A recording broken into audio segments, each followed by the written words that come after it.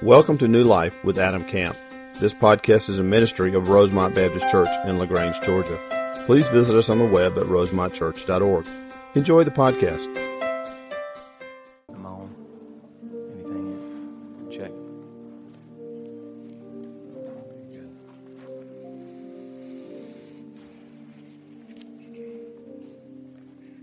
Let's pray together.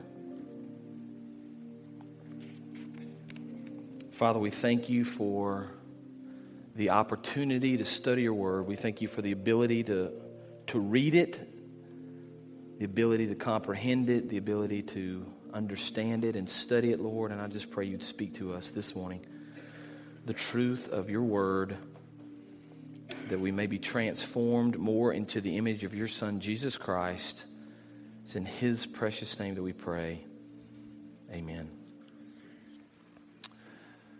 In the beginning, God created the heavens and the earth. Now the earth was formless and empty. Darkness was over the surface of the deep, and the Spirit of God was hovering over the waters. And God said, "Let there be light." And there was light.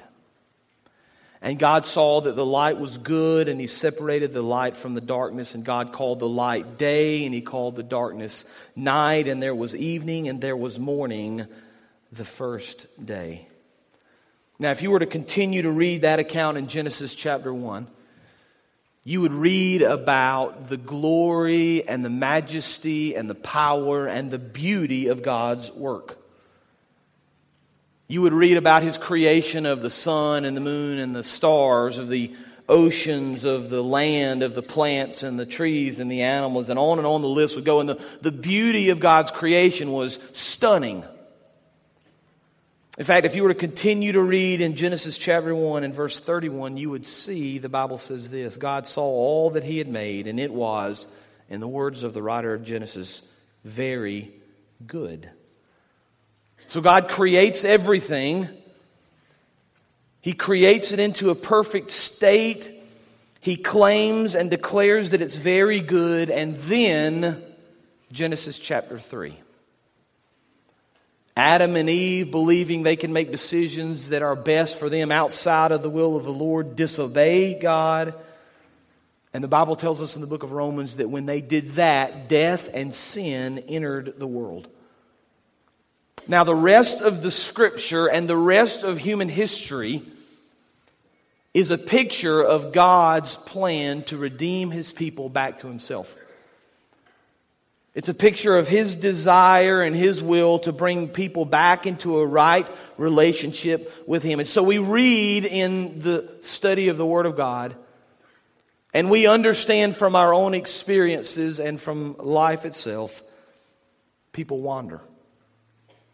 People stray, people sin, they struggle, and even in the midst of what the Lord is attempting to do in the world, there is this great need for hope.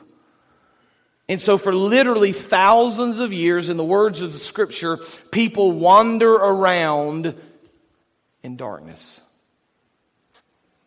And then we read in Galatians chapter 4, verses 4 and 5, when the time had fully come, God sent his Son,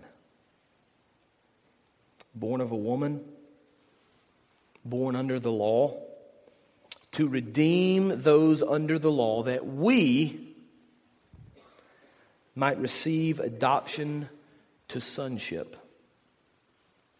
So after thousands and thousands of years of anticipation, the story writer steps into the story.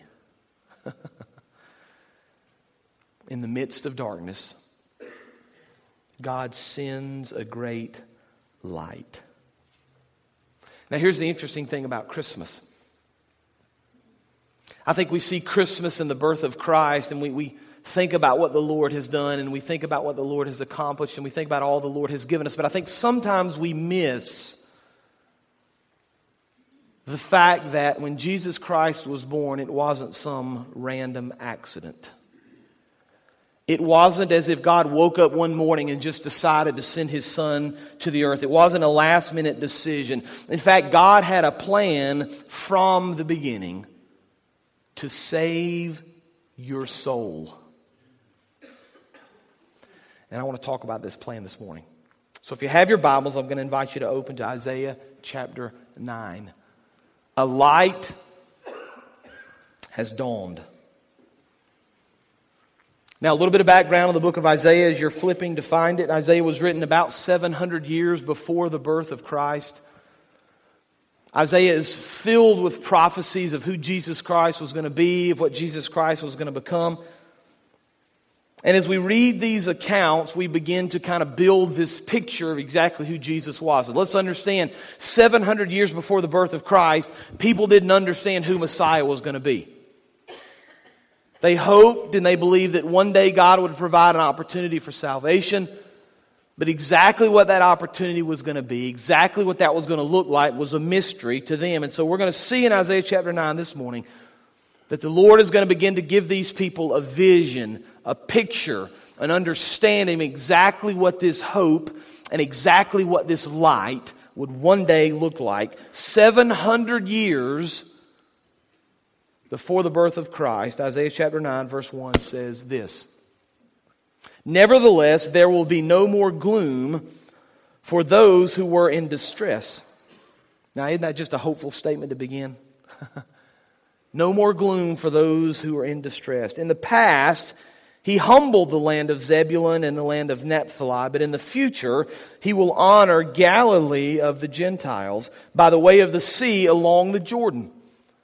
The people walking in darkness have seen a great light. On those living in the land of the shadow of death, a light has dawned.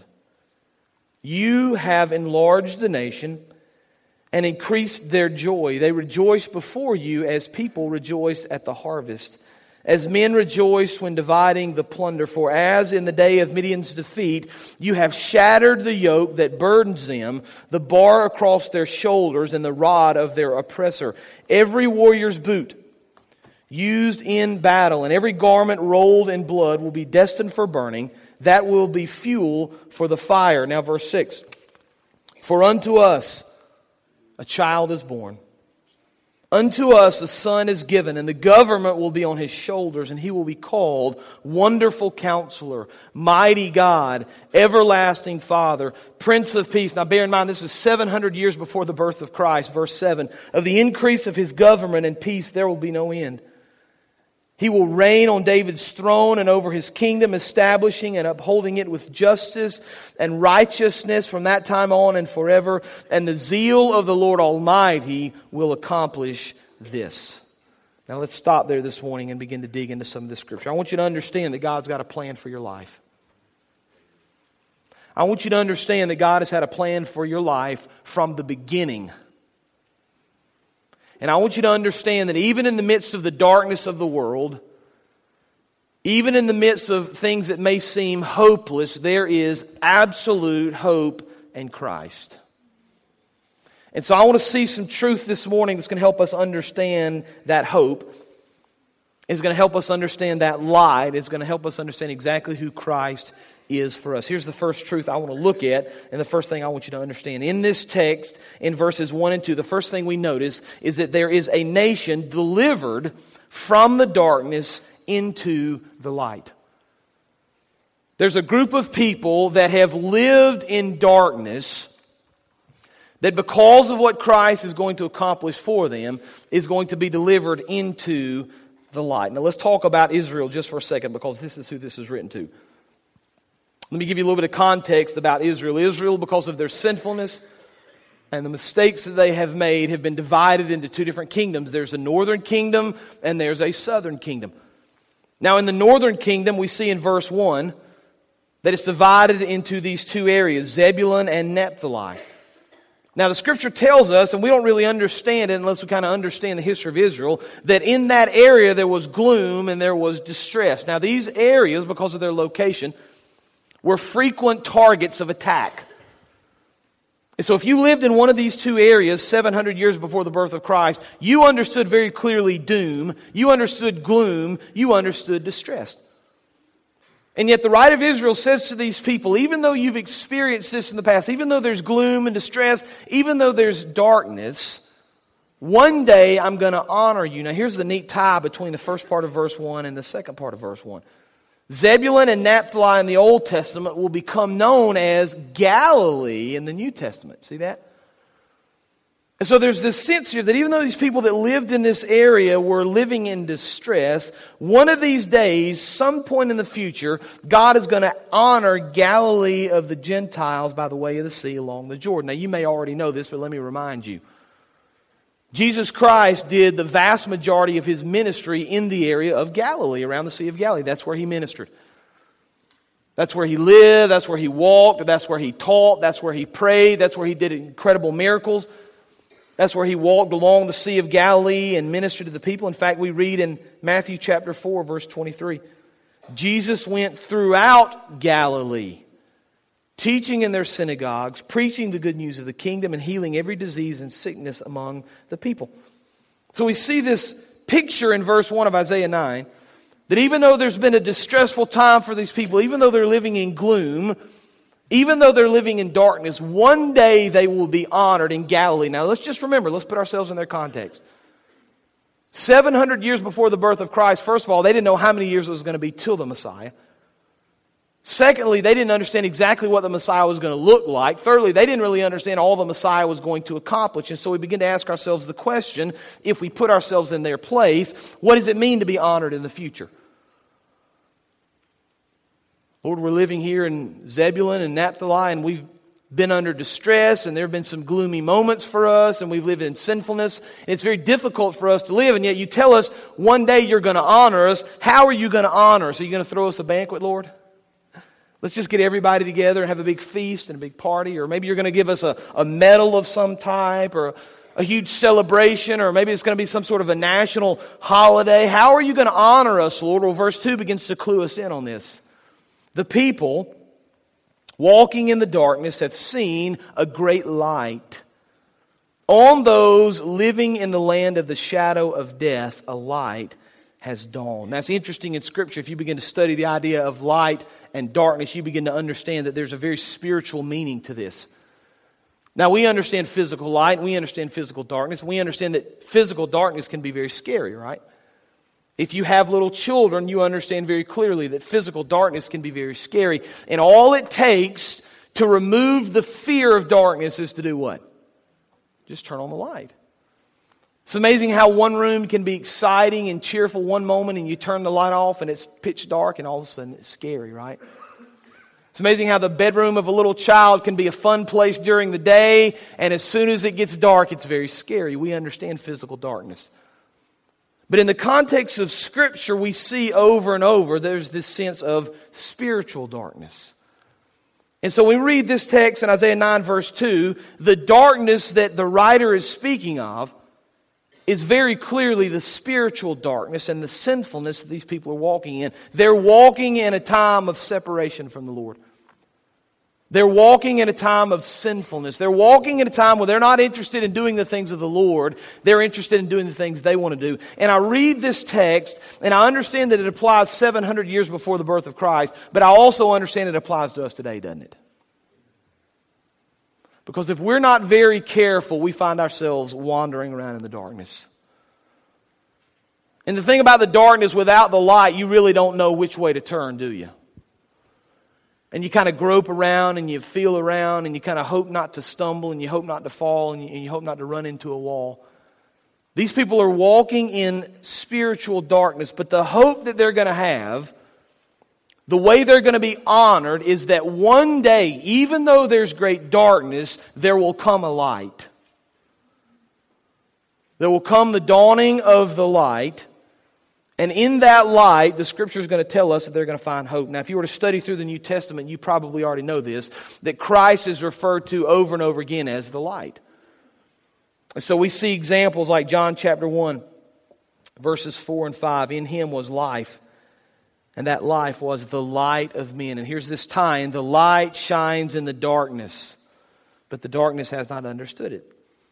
2 Corinthians 4:6, for God who said, let light shine out of darkness, that's a reference to Genesis 1 that I read a few minutes ago, made His light shine in our hearts to give us the light of the knowledge of the glory of God in the face of Christ. There's this picture that even though there's great darkness, one day a light will dawn. And we understand, as we read back through this and understand the truth of history and the truth of the Word of God, and especially the New Testament, we understand that light that's going to dawn is going to be Christ. Now, I love Christmas for a lot of reasons, as so many of you do. There's this sense of excitement and all the things you could talk about with family and friends and presents and time off work. But one of the things that's really neat to me about Christmas are the lights.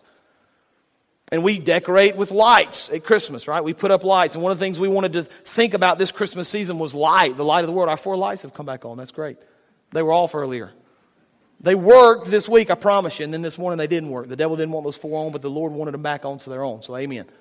But we put up these lights because we wanted to think about the light of Christmas. We want to be reminded of light in the darkness. You know, light can be a really fun thing at Christmas. You decorate your trees and you decorate your house. And we have kind of a tradition at our house the day after Thanksgiving. That's the day we decorate. And so Dad tromps up in the attic, or Mom and Dad up in the attic, and they pull all the stuff down, right? You leave it up for just a few days, it seems like, and you put it back in the attic. That's kind of the way it works. We decorated our tree. And we got everything set and everything in place, plugged it in. It was beautiful. And all of a sudden, half the lights on the tree went out. You ever had that experience? And all of a sudden, the light is not nearly as exciting as it was a few minutes ago, because now you're a little frustrated because those are the LED lights. If one of them goes out, they all go out, and you got to pull them all off. And so this afternoon, Dad will be pulling lights off the tree. So be praying for me, please, that I'll keep my sanity. But we celebrate Christmas, and we celebrate Christmas with light. And I want to be reminded this morning from this text that these people understood that in the midst of darkness, one day a light would come. But they didn't know anything else. What does that mean? Great, Lord. One day there's going to be light in the midst of darkness. Give us, Lord, a little bit better of understanding of what you're talking about. So we skip down now to verse 6. Isaiah chapter 9, verse 6. I think we have the scripture on the screen for you. It's going to give us a little more of a picture of what that light and what that hope is going to look like. Now, again, 700 years before the birth of Christ here. For unto us a child is born. To us a son is given. So there's this light and this hope is going to be some way bound up in this child. And the government will be on his shoulders. And he will be called Wonderful Counselor, Mighty God, Everlasting Father, Prince of Peace. Here's the second thing we see. In the midst of a great darkness, a light dawns and a child is born. Now, I have children, and many of you have children or grandchildren, and I think about my children often, as you do. And I have hopes and dreams for my kids, just like you do. And I pray for my kids just like you do. And I started thinking through this a little bit as I read about this child that was going to be born and this son that was going to be given. And I started thinking about some of the dreams people have for their children. If you had to list out the top 10 things for your kids, what would those things be? And we'd all have some of the same sorts of lists or the same sorts of bullet points. Healthy, godly, successful in life, whatever that means. And all these things are important, and we could kind of list through these things, and we could rank these things and talk about these things, and we pray for these things on a regular basis. But I look at verse 6, and the first thing that's listed about this child is that the government will be on his shoulders. That's not one of the things I pray for my kids. Lord, I just pray that the government will be upon the shoulders of my children. That's not something we pray, is it? In fact, all the things listed in verse 6 are not things I usually pray for my children. Wonderful Counselor, Mighty God, Everlasting Father, Prince of Peace. Those are not things I pray for my kids. Those are probably not things you pray for your kids or your grandkids. And so we see clearly in verse 6, watch this, this is no ordinary child. See that? This isn't just some other kid.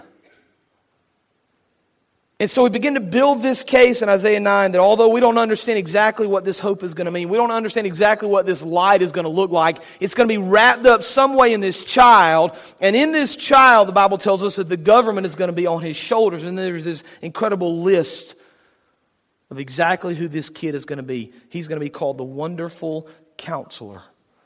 You know, one of the most incredible things about Christ is in the midst of a world filled with darkness and in the midst of a world filled with untruthfulness, you can trust everything He says to you. Students, you can believe the Word of God. It's truthful. Now, I don't have to tell you this, but if you're a little bit younger, you may not fully understand this yet, but you can't trust everybody you meet, right? You can't trust everything that you read. In fact, there are people out there that are willingly trying to lead you astray. They have some sort of agenda. But the thing we understand about Christ is that His Word is truth. Now, the thing that's really neat about Jesus is not only does He speak truth, not only does He know all things, but the Bible tells us that He loves us so much that He knows you personally and intimately. He knows everything about you. So we read verses like John 2:25. He did not need any testimony about mankind, for He knew what was in each person. Mark 2:28, Jesus immediately knew in His spirit that this was what they were thinking in their hearts. Psalm 139, beginning in verse 1. Listen to this text. You have searched me, Lord, and you know me. Now listen to all the things He knows. You know when I sit and when I rise. You perceive my thoughts from afar. You discern my going out and my lying down. You are familiar with all my ways. Before a word is on my tongue, Lord, you know it completely. You hem me in behind and before, and you lay your hand upon me. Such knowledge is too wonderful for me, too lofty for me to obtain. It's very comforting for me to know that the Creator of the universe knows all things and knows me intimately and is my wonderful counselor. See, He can be trusted. But not only is He a wonderful counselor, the next kind of qualifier in verse 6 is that He's going to be the mighty God. That's a pretty compelling thing to say about a person, isn't it?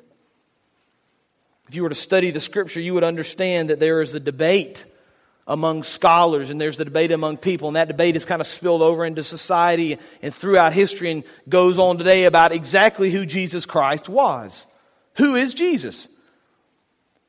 Now, the way we answer that question affects not only the way we live our lives now, but it will affect our eternity. You need to understand that. And so you as an individual ought to come to grips with how you're going to answer that question. Who is Christ? But as we begin to study Scripture, it becomes clearer and clearer that Jesus claimed to be and was fully God.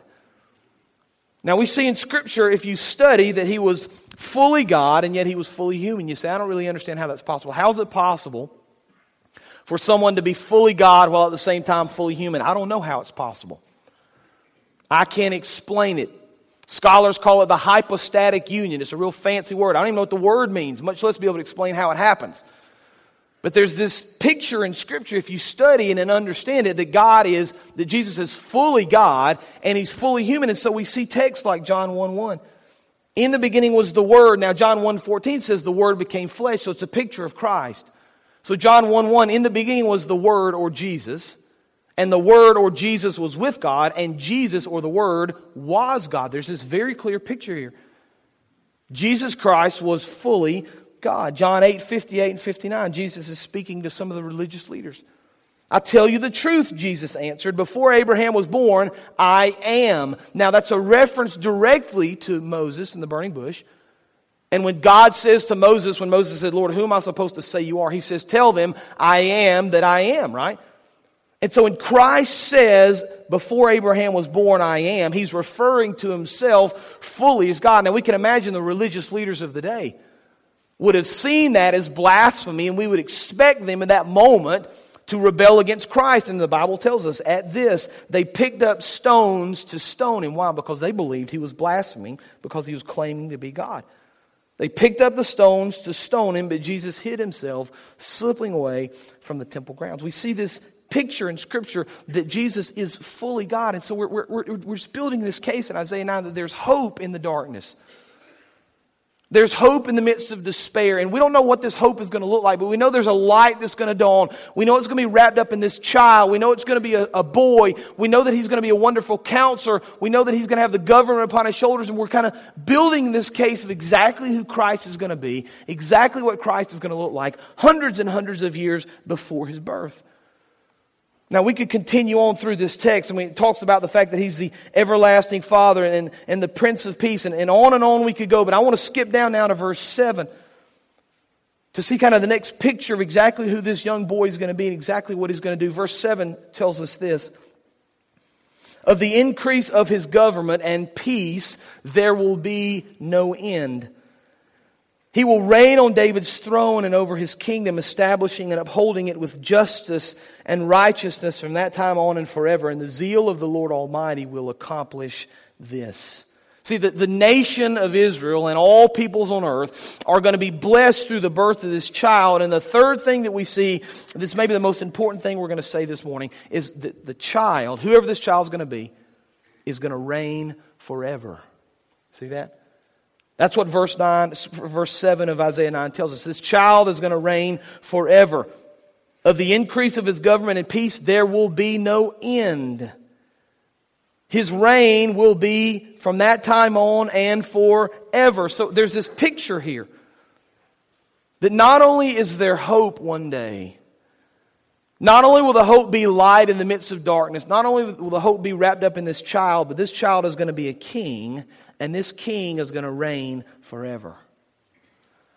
Now, I don't know about you, but I find great hope in that. I find great hope in understanding that even in the midst of a world, and you know this as well as I do, that seems to absolutely be falling apart, right? It doesn't matter where you look, it seems like things are getting worse.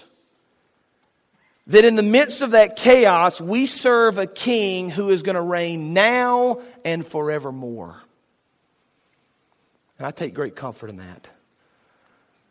I find great peace in that. I sat in the hospital yesterday with Tim Woody. And just had a moment, the two of us were there alone, and I had an opportunity just to listen to his heart.